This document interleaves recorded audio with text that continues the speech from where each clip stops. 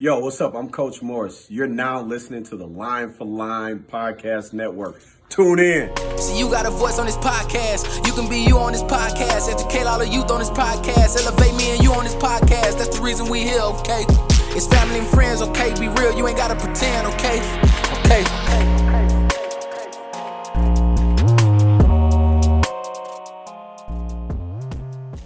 Just like that, we are back on another episode of Line for Line. Got Coach Morris in the building. Coach, how you doing today? Man, I'm doing very well, especially after getting a win this afternoon. So, Yeah, man, tell me something good, man, today.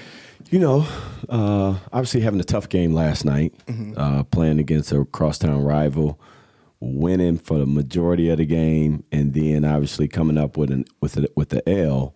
To see our fellas, bounce back today with like a short turnaround. To play well enough to get a win on the road. No, everything is good. Yes, sir. Everything is much better when it wins. Yes. Yesterday's loss, how much would you say that played into a win for you guys today? Ooh, I'm not really sure, to be honest, because we like to tell our fellas to have short-term memory. Whether it's a win or it's a loss, we want them to have a short-term memory so they're not dwelling on the win where you get too high. And then to have a short-term memory after a loss, especially with the game the next day, so you're not dwelling too much on the loss and it carries over. Makes perfect sense. So, yeah, I don't know how much that really plays into it. Yeah. Now, as someone who was at the game yesterday, didn't make it to the game today, but what would you say your team did differently yesterday that they did today that came out with the W? Yeah, I don't know. I think, the teams that we played against and the atmosphere that we played against, I think plays a big part into how your team plays or reacts. Yes, sir. Last night, you're playing against a crosstown rival at our home gym, which can be extremely loud. It was a great atmosphere, great for Kenosha basketball. Players play differently. And in any level of basketball, it's extremely hard to play with a lead. Yeah. And us being up by 15, I think the most, and trying to carry that throughout the game is very difficult. So now you get to a totally different environment today where you drive up to Milwaukee and you can kind of prepare for it together, and you get off the bus in an unfamiliar territory. Now you don't have that home crowd or that away crowd really. All you got is the players and your coaches and maybe a couple of parents that are in the stands. So it's totally different. So I would say maybe it played a little bit into it because now the players got a chip on their shoulder. Nice. They maybe not be as relaxed because they just came off of a loss. So maybe the win has a little bit to do with us losing last night. Yeah. What would you say you look forward to the most for this season as far as you guys have come? Now, what is this, 4 wins for you now? Yes. 4 wins, Yep, yes. 4 wins. Yeah. Yeah. How does that feel for you guys? It feels great. And I think, like I said earlier, winning cures all. But for me, what I look most forward to when it comes to the season or as the season progresses is really seeing the kids get better every single day. I often tell parents and players and fans that, I'm one of the toughest coaches to play for. And that's just, me grading myself. And I think our coaching staff really matches my energy. So I think we're one of the tougher coaching staffs to play for. And with that being said, we throw challenges at our players constantly, daily, because we often feel that, it's always bigger than basketball. So we're challenging our players through basketball, but in preparation for life after basketball. Nice.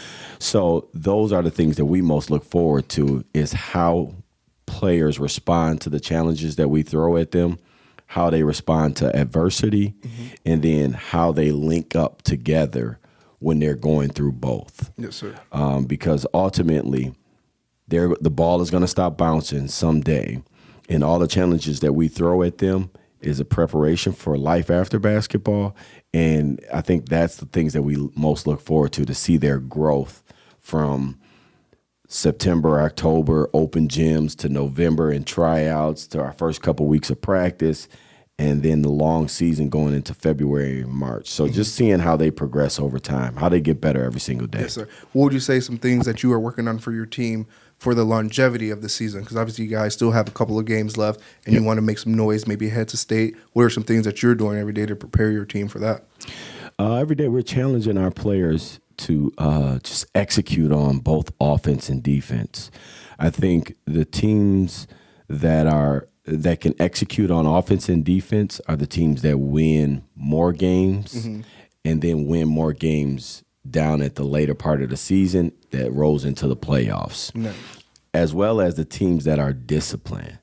So execution and discipline is key if you want to win, and then if you want to win going into the playoffs, because you can have the most athletic team in the state and then lose every game, or you can have the most athletic team in the state and then lose in the playoffs because there's a team that can execute better than you, and then there's a team that can also be more disciplined than you. Those two things almost go hand in hand, and those two things are what makes a good team great and make a great team one of those teams that you never forget. Yes, sir. Now, if there was a piece of advice that you can give to the man who maybe sits on the bench a little bit more so than often, what would be that piece of information that you can give to the young man aspiring to do more and be better prepared to help his team? That's one thing. That's one of the things that we challenge our players with also as well. One, no playing time, no spots on our teams are ever guaranteed. I'm okay with a revolving starting lineup, and our players know that. And I think that's what's going to always make players better. Nice. Where you're keeping that open and not guaranteeing anybody a starting spot. And then it just challenges, whether it's the first team or the second team, but it challenges the second team to challenge the first team. And until, like, without even pointing it out, both teams are getting better, because then the whole time they're just really battling and making each other better, if that makes sense. Makes perfect sense. And if the first team knows that their spots can get taken by anybody on the second team and vice versa, you know, that's just an ongoing battle all the way throughout.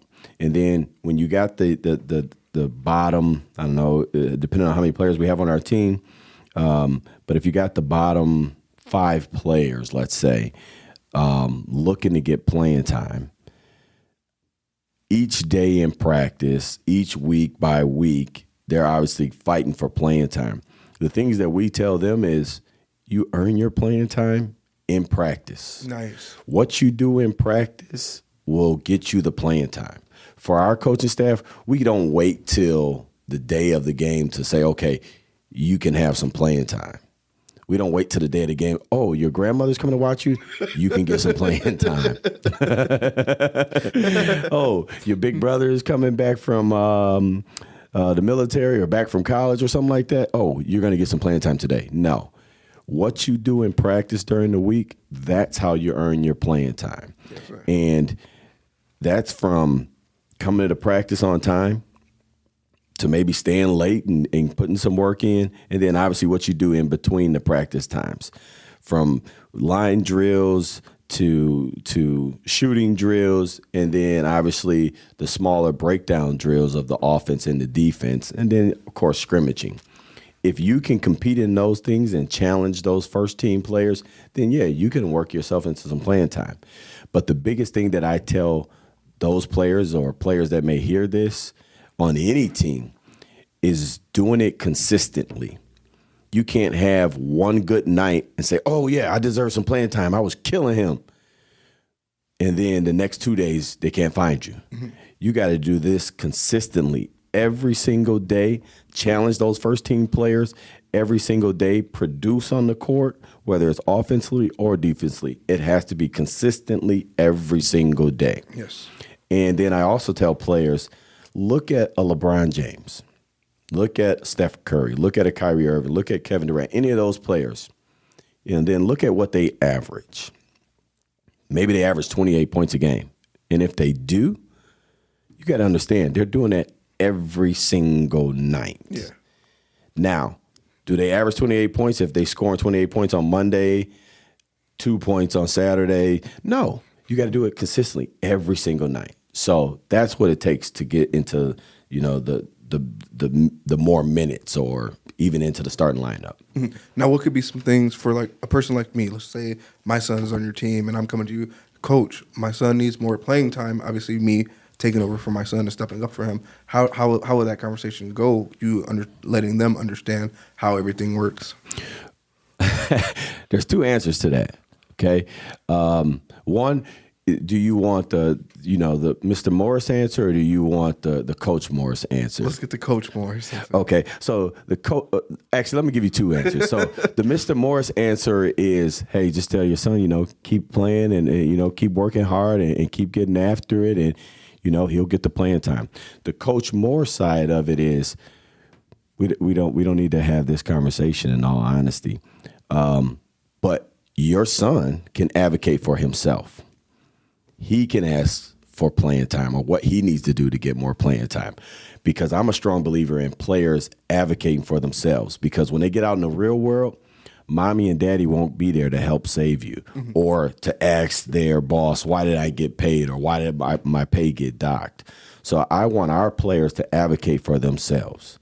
And from there, and I tell all parents this, and I said, number one, I'm not going to do your job as a parent. Therefore, I don't even want you to do my job as a coach. Mm-hmm. So an athletic director hired me, and then we hired my staff, because we're probably the best at what we do. Yes. Whether you think we are or not, we're the best at what we do, and we're going to make the best decision, the overall best decision for the team. Mm-hmm. Each player will earn their playing time in practice. So, one, let's have your son advocate for himself for playing time. And parents, a lot of times, they look crazy, but at the end of the day, they do get it. Because, again, it's bigger than basketball. So now that parent, you would take my advice and then tell your son, well, look, you got to go talk to your coach about your playing time. He's not even going to have that conversation with me. Yeah. Right? But then I also, in fairness, I also tell the parent, listen, since you did come to me with this, 2 weeks from now, see if things change. And if things didn't change, then maybe we can come back and you have that conversation with your child.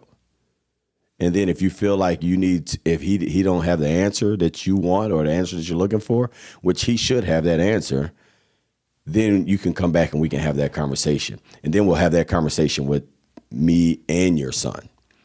And then on top of that, because your son should already know the answer because he's heard it in practice, I'm going to let him lead the conversation. And then on top of that, if we're going to have this conversation, we can't talk about any other kids. Nice. We don't bring any other kids in this conversation. It's only about your son. And from there, I think they get an understanding. I've been a head coach this is now my 4th season. Started with St. Joe's, right? Started with St. Joe's, 2 years over there. And I've only had one parent talk about playing time. Oh, nice. One parent ask about playing time. And this kid was a JV player that wasn't very good. And he wasn't getting playing on JV time, but all of his friends were on varsity. In basketball, he just wasn't liking it because he wasn't getting the playing time. So I said, how about you play on the varsity team, you practice with the varsity, but it's going to be difficult for you to get playing time, but you will be with your friends and you can enjoy that. Pulled him up, and he didn't get the playing time, and then his parents wanted to approach me about playing time. So that's the one parent in 4 seasons that I had to talk to about playing time. Nice. And then I do also have a 24-hour rule. So parents can't approach me about playing time until 24 hours after that game. Why? Because a parent is going to probably be heated and maybe they say something out of pocket.